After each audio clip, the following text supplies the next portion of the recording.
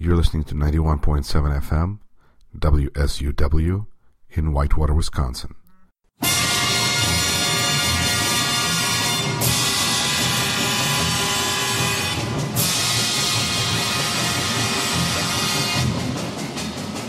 You're listening to Rashkin Report.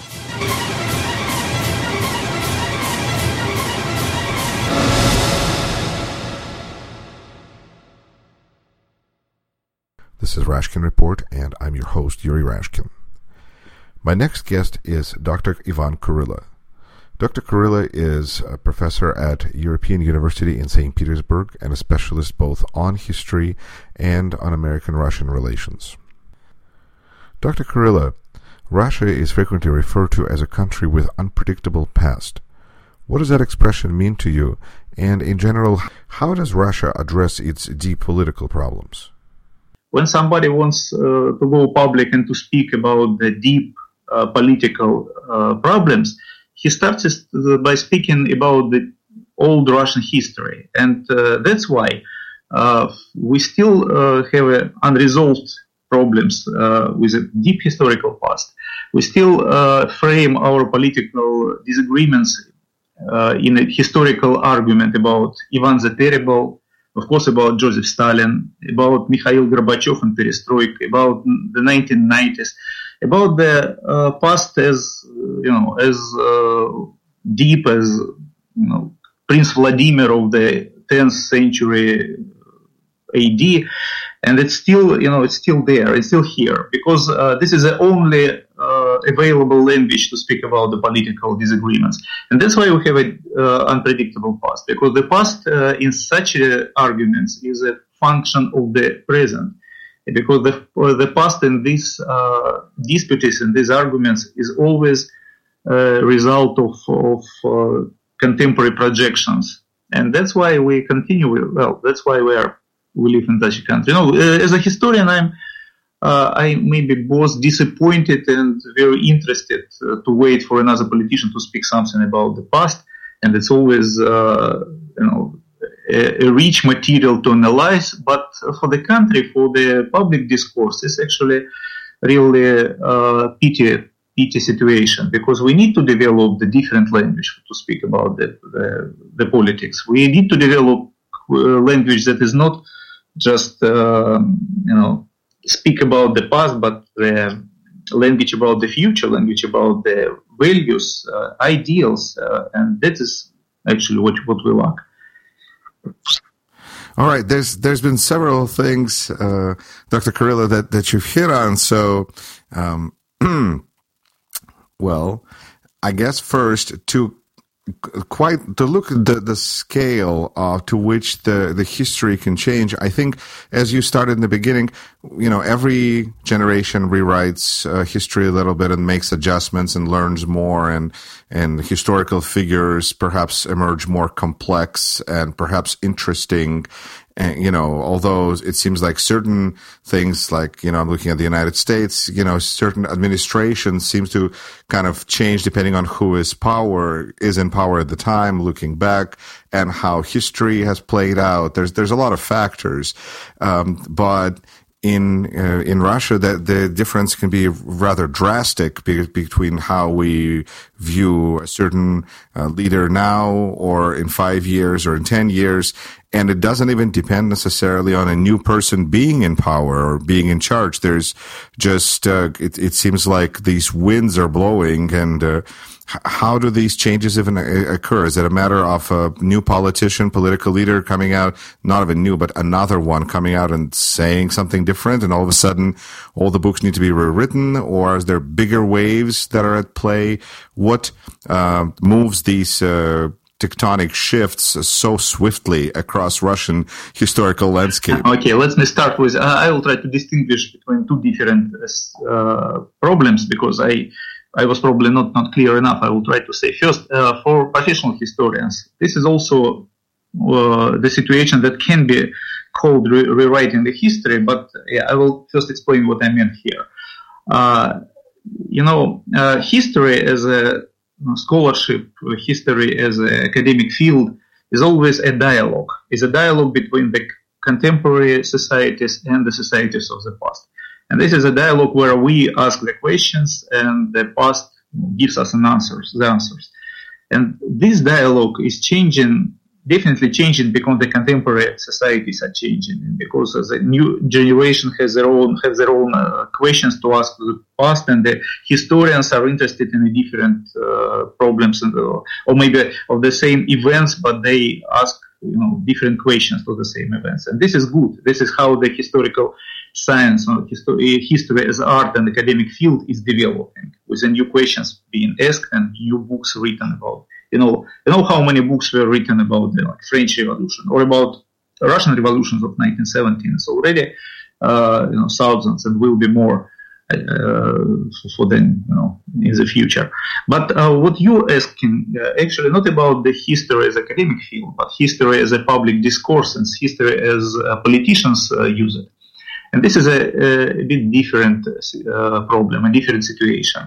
And this is about the so-called historical narratives, historical narrations, which is included in the school history textbooks, which is included in the public memorials and included in the public speeches of political leaders. And this history is rewritten. This school textbooks is being changed constantly, and this is bad. This is not about the scholarship. This is not about academic questions which are changing. This is about the view on the history as a political tool. I guess I'm also going back to some of those old Soviet encyclopedias that were published during Stalin's time, where those that were holding them would get like letters or some kind of notifications saying that now please rip out page 35 and rip out the picture on page 47. That kind of exactly. Control. This is more like Orwellian attitude to the past, when you can change the past as soon as today's situation has been changed. But we have a very drastic changes even in the history textbooks. We have I don't know if you of course your listeners do not know, but we had during the whole Soviet and even post-Soviet period, we had one of the high points of the Russian history, pre-revolutionary 19th century Russian history, the Decembrist rebellion. It was the first attempt of Russian liberal-minded nobility to change the way the Russia is ruled, and they raised a rebellion in December of 1825. And the rebellion was smashed. Several people were executed. Tens, hundreds were sent to Siberia. So that was a very important part of the Russian event in Russian history, and we always remember it with veneration, with the deep esteem to the first liberal attempt, to get rid of autocracy, to change the Russian state into more, if not democratic, fully democratic, but at least less autocratic way of rule. And recently, I will just jump in there quickly for a reference point. There's a well-known band, the Decembrists, and I just looked it up. They actually did use the Russian Dekabristi as the reason for their name. So there's one way to promote history. And why talking about this, just because we have a very clear anti-revolutionary turn in Russian politics, which started, I guess, after the events in Ukraine 12 years ago, in the so-called Orange Revolution of 2004. And after that, we get even school textbooks which describe Decembrists and the dangerous plotters, those who wanted to sink Russia in blood, and with very different, drastic change of the long cherished view on Decembrists as So are the Decemberists of 1821 are good now, or are they bad in now? some, this is a change. There are some textbooks, and maybe still majority, which continue to describe it as a noble cause, their ideas as a noble cause.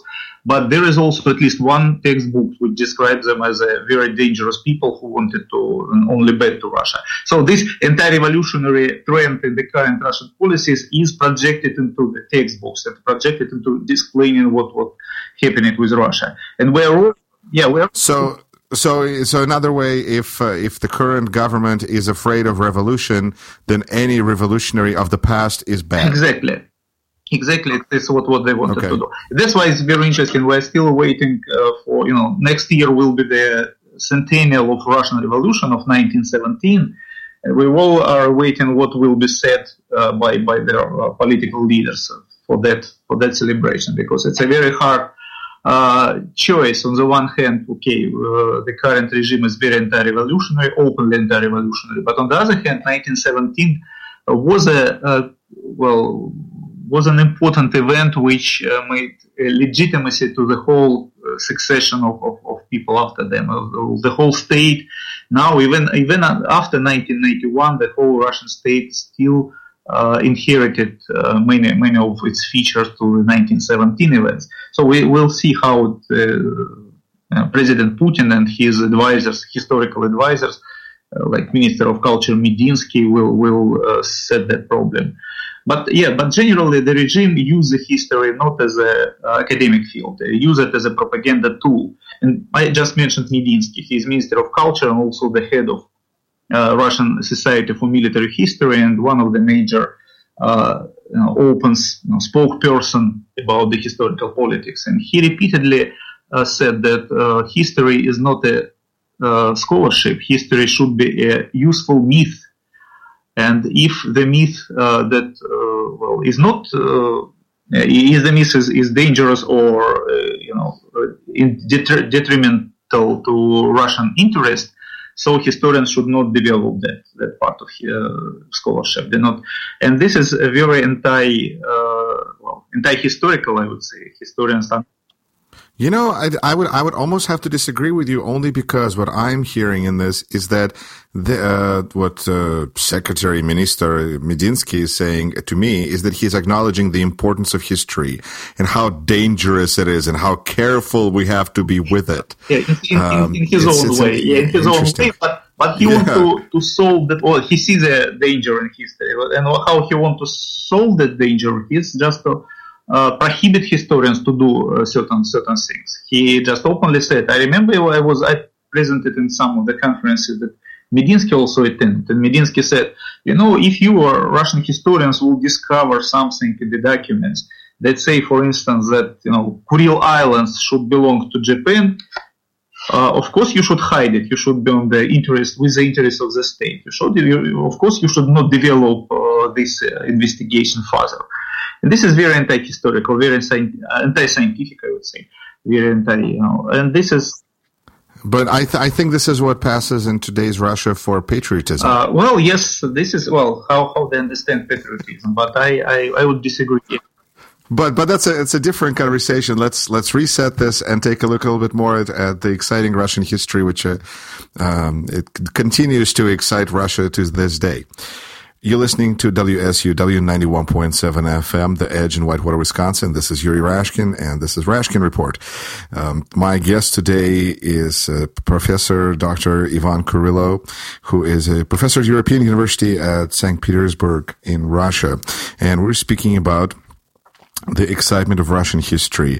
As you mentioned, next year is going to be a 100-year anniversary of Soviet Revolution, and the position of Vladimir Lenin has never, I think, seemed more uncertain, because Vladimir Putin seems to come out with comments critical of Lenin, and so people are wondering what consequences will this have. Will the mausoleum finally get rid of its, permanent resident, or what's going to happen? How do you see Lenin's place in today's Russia? Yeah, this is very interesting question. When I grew up, it was still the Soviet Union, And Lenin was considered to be the founder of the state and much more important figure than, for instance, Stalin. And if you look on the historical discourse in Russia now, Lenin is so secondary figure compared to Stalin, that the 20th century Russian history is focused on the Stalin much more than it used to be focused early on Lenin. So Lenin's role and Lenin's importance in Russian history in the public view, in the public appreciation, decreased significantly. And now this is not as important figure as it used to be. And that's why we will see what will happen in 2017 and 2017, and maybe when this some decision about mausoleum will be taken. But on the other hand, from my point of view, the President Putin is from the very beginning he was very attentive to the symbolic part of politics. He was very attentive to historical politics. He used important events of Russian history, especially the Second World War, Great Patriotic War in Russian understanding. He used it constantly in his speeches, in his public appearance. So it was very important. The symbolic part of the politics was very important for him. And from this point of view, during taking Lenin's body from mausoleum and burying somewhere in the cemetery, is a very important symbolic step. It's the change. Any change in these great symbols we inherited from the 20th century is itself very, very important symbolic step. So it is possible, but it is possible only on the condition that a current regime will need to do something very important symbolically. It may be the crisis. If there is a way to divert public attention from crisis, it may be the diversion from economic hardship to symbolic arguments. We had several very clear examples of this diverting of the public attention from corruption, from economic hardship to symbolic things recently, especially after 2012. But mausoleum and Lenin's body fate is something very important. And if it will be, any decision will be taken, any change will be taken, it will immediately produce a huge argument and clashes between communist or pro-communist part of Russian society, or those who still believe, in the importance of Lenin and mausoleum, and those who will say that, well, this is a good thing to do. And this type of symbolic gesture. I don't think that regime will waste it just for a symbolism. It will be taken at the moment when anything. When the public attitude to the regime will be dangerous for it, and at least this is my prediction. We will see how it will develop, but this is my take on this question. So, should we see something happen? That is definitely a sign of big things happening. Exactly. Yeah. All right. Let me ask you this, since it's such I consider an opportunity to speak to a specialist in Russian history. There's a rumor, myth, legend, I don't even know how to describe it, that the reason that Lenin is in mausoleum in the first place is because Stalin, just wanted to get back at him and wouldn't bury his body. Is there any truth to that from your historical perspective, or is this just kind of a, old wives' tale kind of a thing? Okay. Well, actually, I'm not a historian of that particular part of the Russian history, and so I cannot neither support this this story. You cannot put this to rest, neither I can deny it. So it was just not my field. I did not see the documents or any memoirs about that. Maybe not. But well, if I don't think it's that actually story is really important. It's more like a historical anecdote. It's a lot of stories which are interesting, but which do not change our understanding or our take on this or that event in our history. Yeah. All right. The relationship between Russia and United States is in such a it's just a mess right now. It doesn't sound like America is interested. America, especially during the presidential campaign, is mostly using Russia as a punching bag, and Russia seems to be playing its own game. Can this situation ever get fixed? Or is it just a matter of until Putin is gone, it's going to be a mess? Well, okay, both. Yes on both questions. Okay, let me say this is again another interesting question.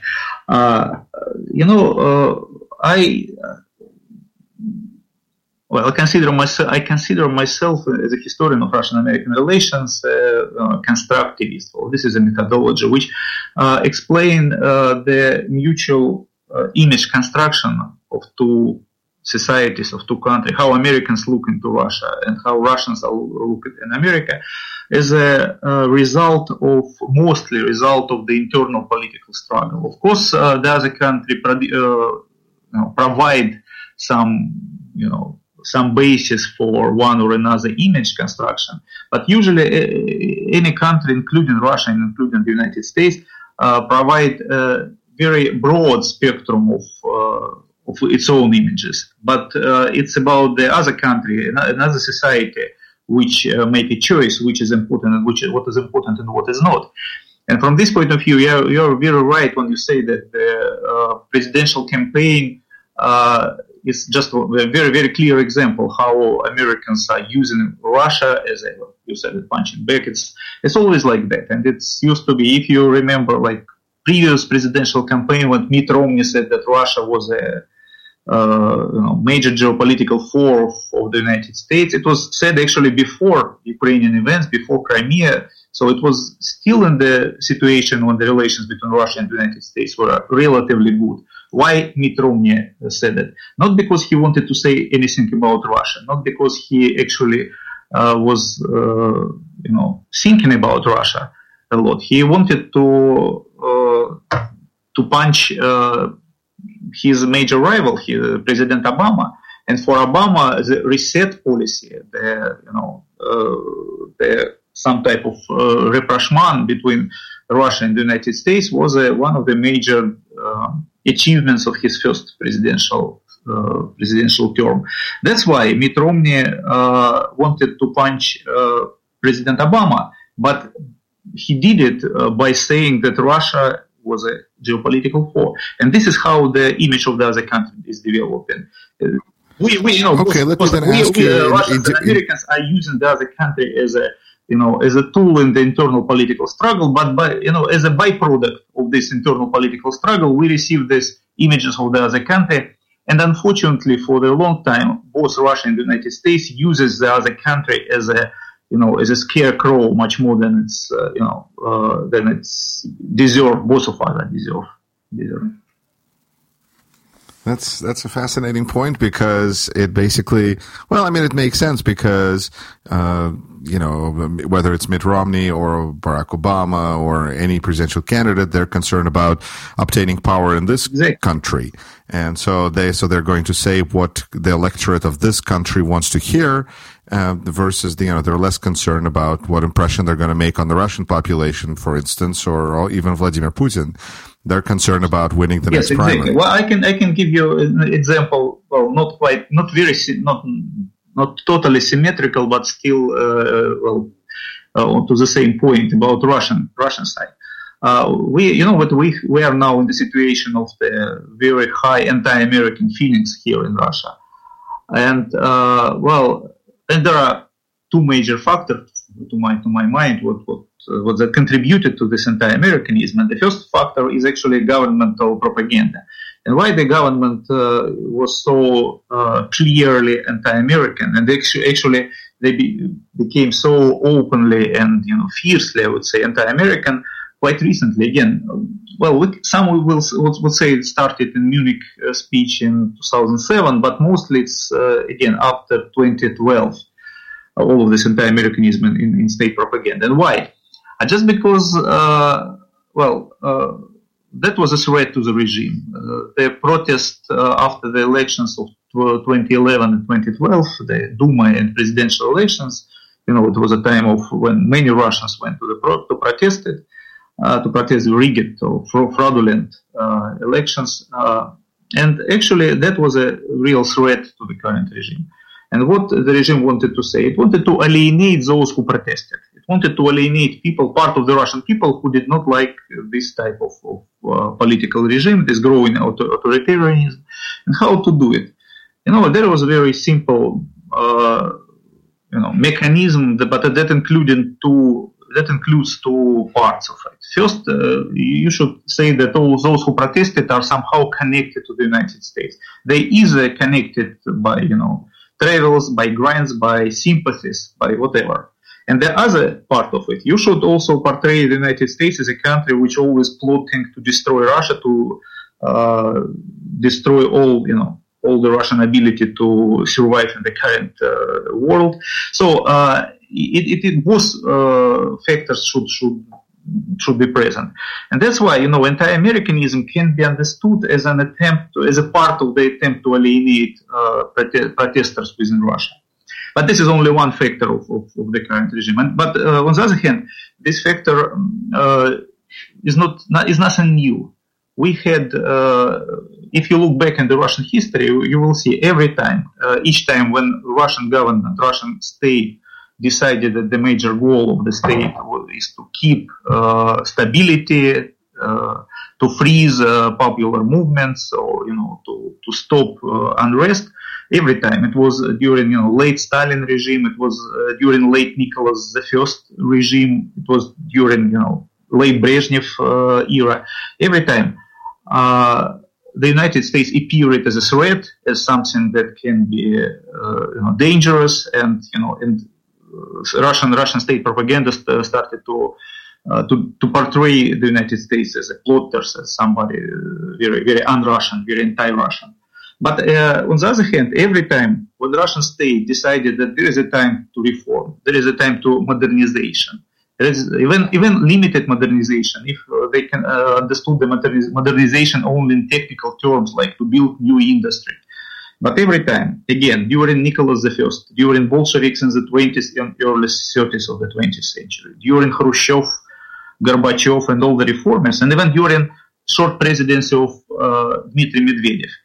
And every time when the Russian state proclaimed modernization as its goal, the relation of the Russian state to the United States turned to be positive. Every time they traveled, invited American engineers, traveled to America, brought iPhones or corn or whatever, or steam ships or locomotives in the 19th century. But every time, and this is a cyclic development. Now we are in that's part of the cycle which produces anti-Americanism. But this is not the end. This is not the end. The cycle will change, and eventually some Russian government will turn again to modernization, to reformist, probably somebody after Putin. But I will not exclude that even Putin, under some condition, will want to get back to reforms because of the economic problems, because of the hardship. And so I will not totally exclude that even Putin will get back and to change the policies, which is of course not very probable, but still not excluded variant. All right, Professor Kurila, then how flexible do you feel Vladimir Putin is on his policy at all? Is there any non-negotiables, or is he just kind of waiting for the right deal to make a deal on anything, whether it's Lenin's body or I'm sure he can make a deal, and probably he is. But he is now in the situation. This is he is under sanctions, and Russia under sanctions, and I don't see how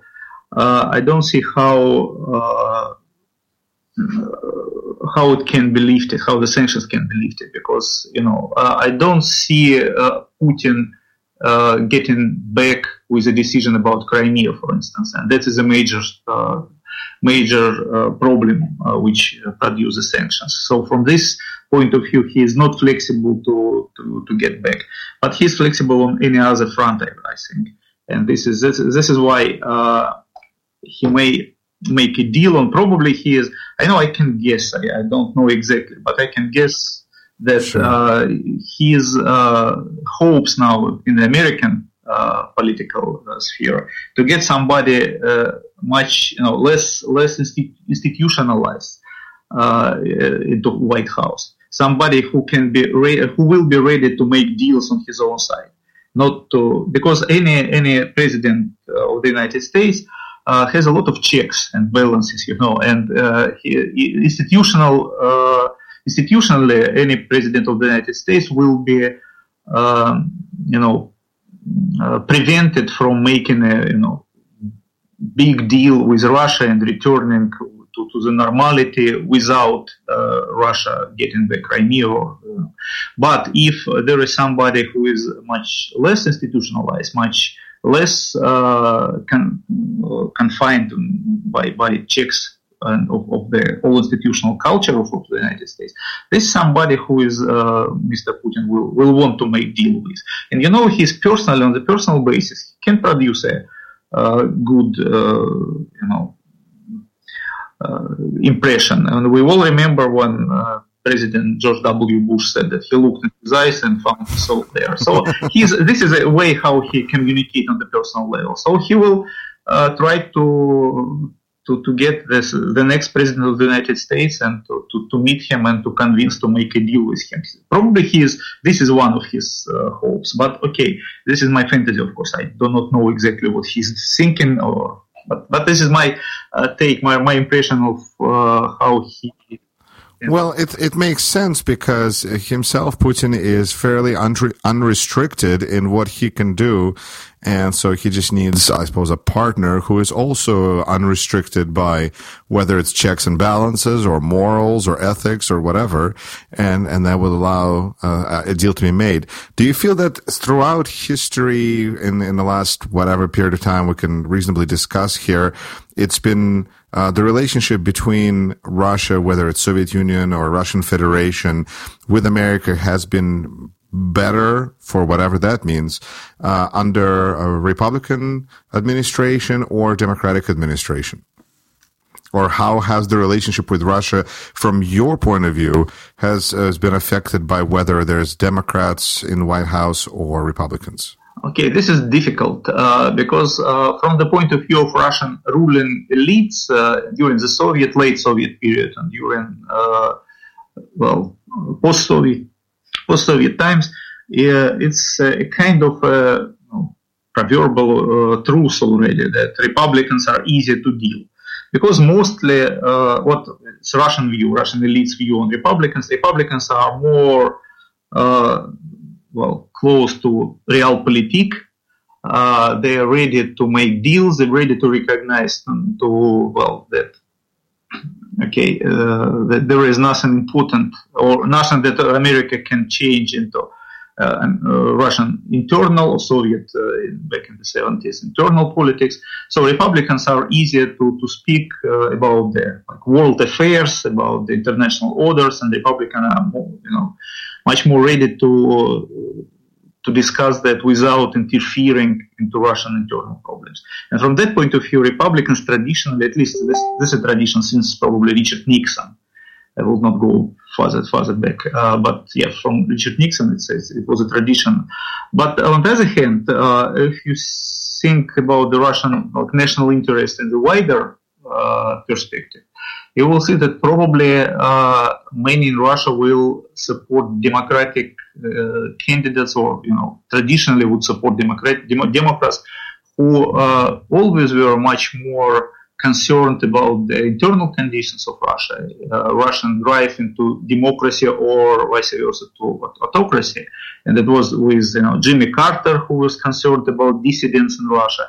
It was with current administration, which also was always tried to continue its double track and continue to discuss some problems with Russian opposition. And that's actually always a problem for Russian government. The Russian government does not know what to do with this democratic attention to what is going on inside Russia.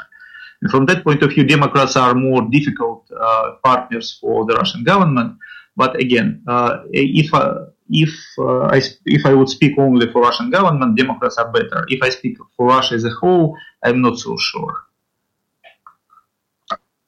All right, if you mean for the Russian government, you mean Republicans for the are Russian better. government, Republicans are better. But Right. for the Russia, not sure. Okay. You're listening to WSUW 91.7 FM, The Edge in Whitewater, Wisconsin. This is Yuri Rashkin, and you're listening to Rashkin Report. My guest is Ivan Kurila, who is a professor at European University in St. Petersburg in Russia. And here's the kind of the interesting issue that I see is that on one hand, Russian leaders distrust democracy, I think, because they see it as a way for some nefarious players to enter the field and under disguise of people's choice try to create some, just overthrow the old government and introduce new government of the same oligarchs. Because I think Russian government just sees power as, that's how it is. Mm-hmm. But on the other hand, you're saying that when they look at Obama, let's say, or any Democrat, they don't know necessarily what to do with them because they don't play by the same rules quite as much because they like to follow laws and they care about ethics and such. How do Russian government can possibly square it away that it's kind of neither or? Well, for Russian government, again, this is my understanding. Of course, I am not a member of Russian government, so I speak how I see them and how I see the way of thinking. For them, it would be easier if American president would only behave as a 19th century leaders who were concerned only about power distribution, about the and international law as just a result of the power calculations, and everything which is of different international tradition, which goes to international law, international organizations. Even organizations, despite the fact that Russia is still cherish United Nations as a very important tool of Russian foreign policy, but international law in general is much less important for the Russian rulers, and they do not, from this point of view, if you look in the world in this 19th century framework, you will think that everything which is not about power is just a propaganda. And even democracy is just a propaganda, and even the spread of free societies is just a tool of so-called soft power, which finally leads to the same result, to the domination of the United States in the world arena. And from that point of view, this is a global mistrust or global cynicism of Russian government. Actually, I think that they really do not believe in democracy or do not believe that American spread of democracy is genuine. It's something that they're so cynical in their internal politics, they are also cynical about foreign politics. And unfortunately, the Western leaders, did produce, in many instances, produced this impression. They were ready to deal with Russia when Russia was rich, even in the expense of, I would not tell you the examples, but some of European leaders, who were ready to go to work with Russia, or international organizations who were ready to work with Russia when Russia was rich, despite all of these problems with democracy, with whatever. So this was one of the arguments that Russian government are. Do you feel that this kind of attitude is something that is related to just one person, or is it an underlying issue in the sense that almost no matter who's going to replace Putin, it's going to be the same not trusting approach? cynical approach. No, on the one hand, I don't think this the only person that everything in the government is just one person. We are very autocracy, personalistic autocracy on the one hand, but there are still some people around Putin who continue, who reinforce those attitudes of cynicism.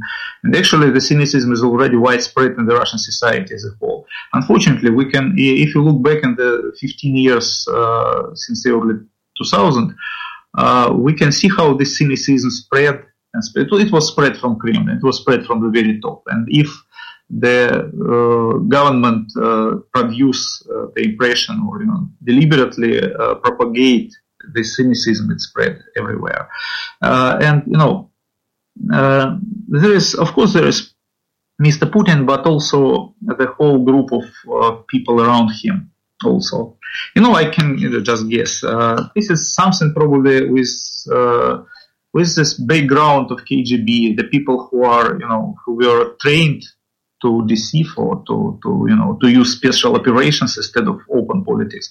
And this is how the Russian state is now works in many instances, how the special services usually does. And this is a part of the cynicism.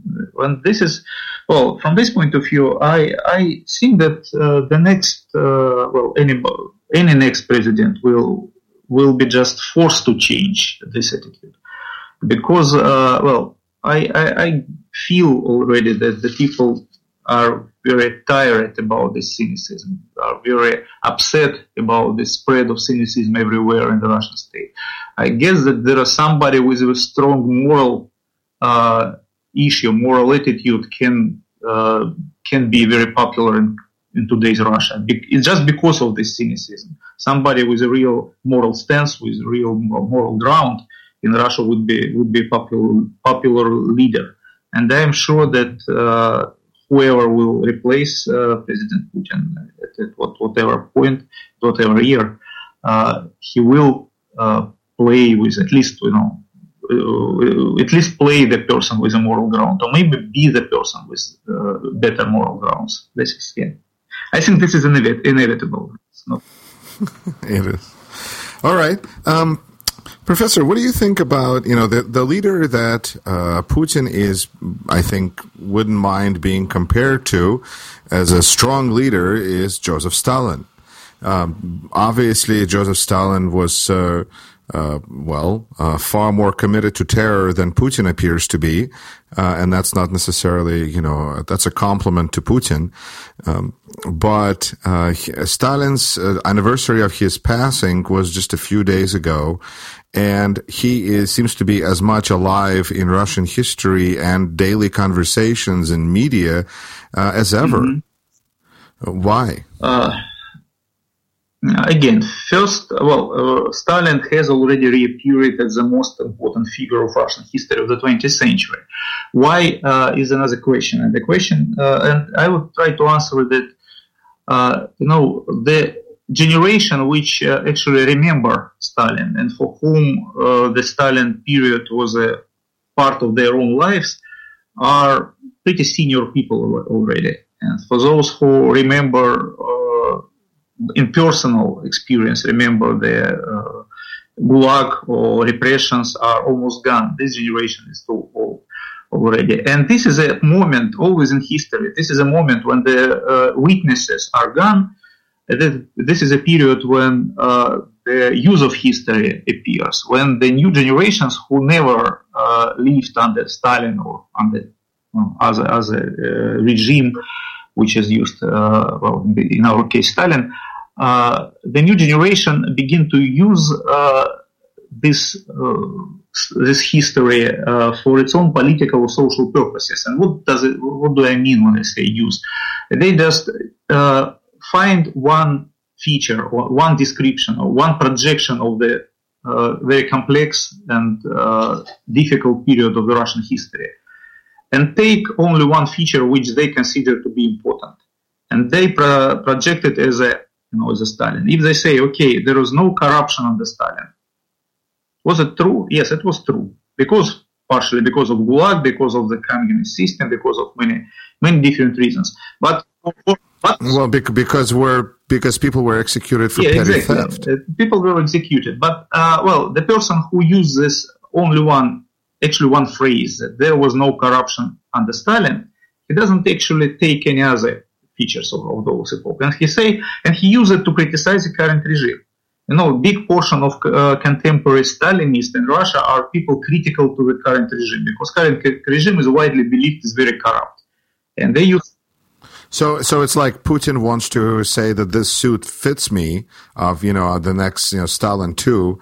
And the Stalinists are saying, no, he was way more of a man than you will ever be. I would not say that Putin, trying this Stalin suit. You will say that he is very cautious about that. He never praised Stalin. He condemned repressions under Stalin. He just hinted several times. He used one or another phrase of Stalin in his speeches, but that was enough for a Stalinist to say that Putin is, or an anti-Stalinist in Russia.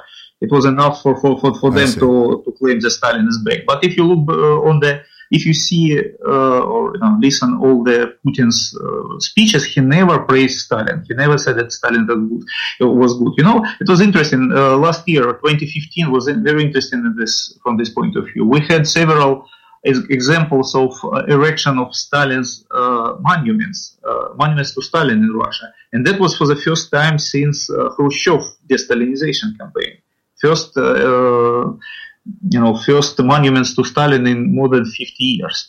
It was first in Yalta, Crimea, with this monument by Tsereteli to Big Three, to Stalin, Churchill, and Roosevelt.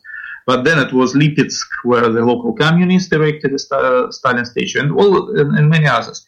And what followed that? In August of 2015, the government issued a decree to enforce the conception of memorialization of the victims of Stalinist repressions. So the government made a very clear signal that it's not happy about this re-Stalinization.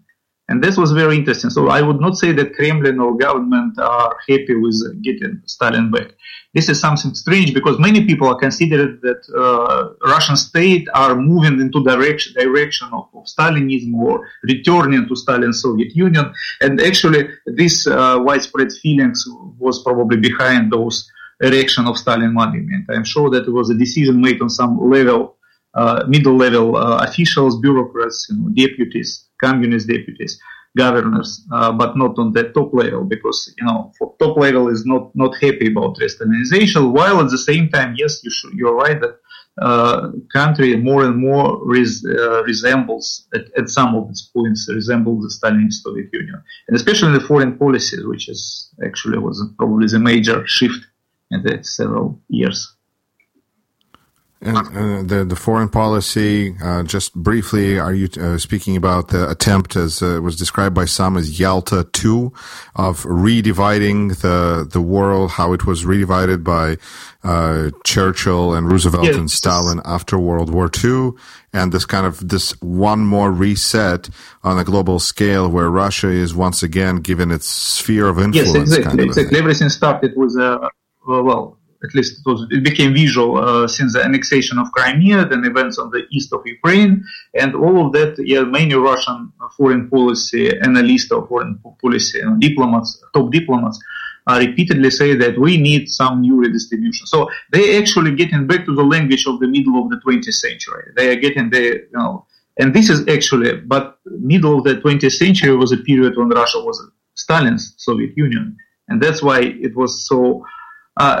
Interesting, we started our conversation with me saying that history is the best language the only available language for Russian politicians to speak about politics. And we can see how President Putin tried to invent another historical language to speak about the Crimea annexation. Do you remember when he late in November, I think, of 2014, started to speak about the sacred Khersones. He said that Crimea is a sacred place for Russians because Russian Prince Vladimir was baptized there in the 10th century AD. And but somehow Russian Christianity traces its back now itself to Crimea. And that was clear an example to suggest, to provide historical language to explain what happened in the year 2014. But of course, it was too far. It was too far, and people in Russia probably just do not understand what Putin wanted to do. But on the other hand, the Stalinist explanation, this is, return to the 1945, return to the redistribution of world, was much more understandable, much more clearly, formulated, and that's why, the Russian discourse was getting back to Stalinist. Instead of getting back to Prince Vladimir of the 10th century, they're getting back to Stalin's middle of the 20th century. And that's why these monuments began to be erected in different parts of Russia. And that's why, what happened with this re-Stalinization. But again, this signing of the concept of memorialization of the victims of Stalin regime was very clear message that Kremlin is not happy about that. So Stalinism in Russia is, on the one hand, it seems to be a representation of the current political discourse, but on the other hand, it's still critical to Putin, critical to regime, and it's to some extent it's oppositional to the regime. And this is this dichotomy. I don't know how to call it, this situation. All right. Well, in conclusion, a couple of areas that I wanted just to, first of all, I wanted to touch on the situation with Nadezhda Savchenko. March 9th is supposed to be a World Awareness Day of her situation. If you wanted to kind of say a couple of words about her, that would be great. Well, the whole situation with Nadezhda Savchenko is, to the best of my knowledge, I would say that there was from the very beginning an unlawful situation. It's a situation when, I'm not in a position to judge whether it was, the events that incriminated to her took place or not. But I see that there was a problem. She was she participated in the ranks of Ukrainian army against the insurrection, and she was taken in Ukrainian territory and transported to Russia. From the very beginning, the whole situation looked very, very in contradiction to any international or even Russian internal domestic law. And this is a very, strange and bad thing. And when Nadezhda Savchenko went into hunger strike, it became very dangerous it became dangerous for Russia, for Ukraine, for Russian-Ukrainian relations for many years to come. Because if Nadezhda would die in Russian prison, it will be, so bad event for both countries that I think that this would be the worst thing that it can happen in Russia today, in Russian politics today, or in Russian-Ukrainian. Do you think that people of Russia will think any less or more of Vladimir Putin if Nadezhda Savchenko is released, or is it just a matter of the right headline being put in front of people on the nightly news? It's hard for me to judge about the majority of Russian people. But there are many people who believes to what is said on the TV or in the news of TV. There are very many people. But on the other hand, whose opinions are important? The important are opinions of those people who can produce their own opinion. So often so-called Russian intelligentsia or intellectuals, or people who are, and this part of the society, which is a minority, of course, but this part of the society definitely follow what is going on with Nadezhda Savchenko, and this part of the society is very critical toward President Putin. And actually, this is a problem of the regime. The majority of the people support the regime, but the majority does not form their own opinion. They just follow the opinion of the TV. And that minority that form the opinion of their own, that minority is definitely very critical to President Putin, to the regime as a whole, and to the Russian policy in the Ukraine. And this is a problem for the regime, but this is also the source of the hope for Russia, I think, for the future. All right. Professor Kurylo, the one question that I wanted to end with, and I guess one of the big reasons for doing this program is because I feel that what's going on in Russia is really such a good lesson for us here in the United States, but probably for other people in other countries as well. What lessons do you wish people from other countries would take away from what's going on in Russia?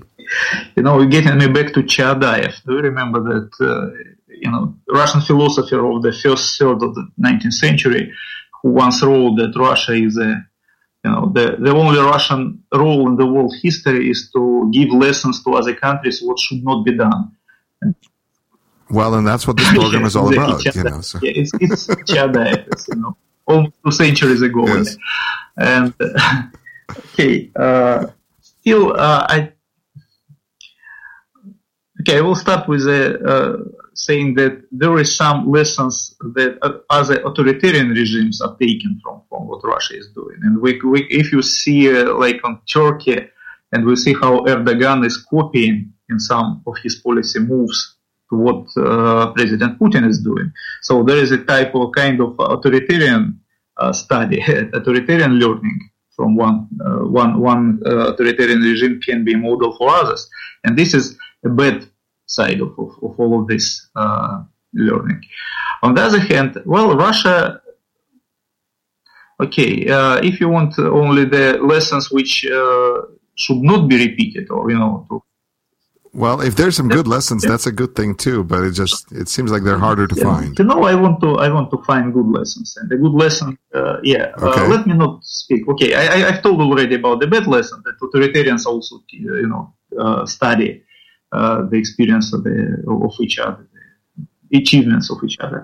But I would also say that there is a lesson of, that people should be, I will start with my personal feelings that we now live in very hard, very difficult times from any point of view. From the point of view of the authoritarian, the regime became more and more authoritarian. We have the foreign wars Russia engaged in foreign wars. We have a deterioration of economic conditions on any scale. So we have a very difficult situation. But on the other hand, I feel now a little bit better than I even felt during the so-called Putin's prosperity several years ago. Because now I understand that I am not alone. And this is very important to network, to know that there are people who think similarly or close to what you are thinking. It's very important to be on some side in the internal domestic political dispute. Several years ago, it was just unavailable for Russians because we were, everybody was alone. There was a state machine, state propaganda machine, and everybody who was in disagreement did not feel that he is a part of any part of the society. And what happened in 2011 and 2012, when people went to the streets in Moscow, St. Petersburg, and other cities, they just understood that they are a minority, but they are a visual minority. There's a big minority. And this is the people who are, and since that time, since 2011 and 2012, it's getting a bit easier to survive, a bit easier to entertain hopes for the better future for Russia. And this is also the lesson. It's also the lesson to keep networking, to keep your political views not hidden somewhere, not taken at some, to some black day in the future, but just to share it and find the people who thinking similarly. And this is a way to prevent some bad things to happen. You should organize. Of course, maybe it's not a lesson for Americans because they got all of those lessons back in the 18th century. But for Russians, I think for many other countries in the world, it's still very actual and very relevant advice. And I hope that this is something that we Russians also learned already and will know for the future. Professor Kurila, thank you so much for being on the program. Thank you, Yuri, for inviting me.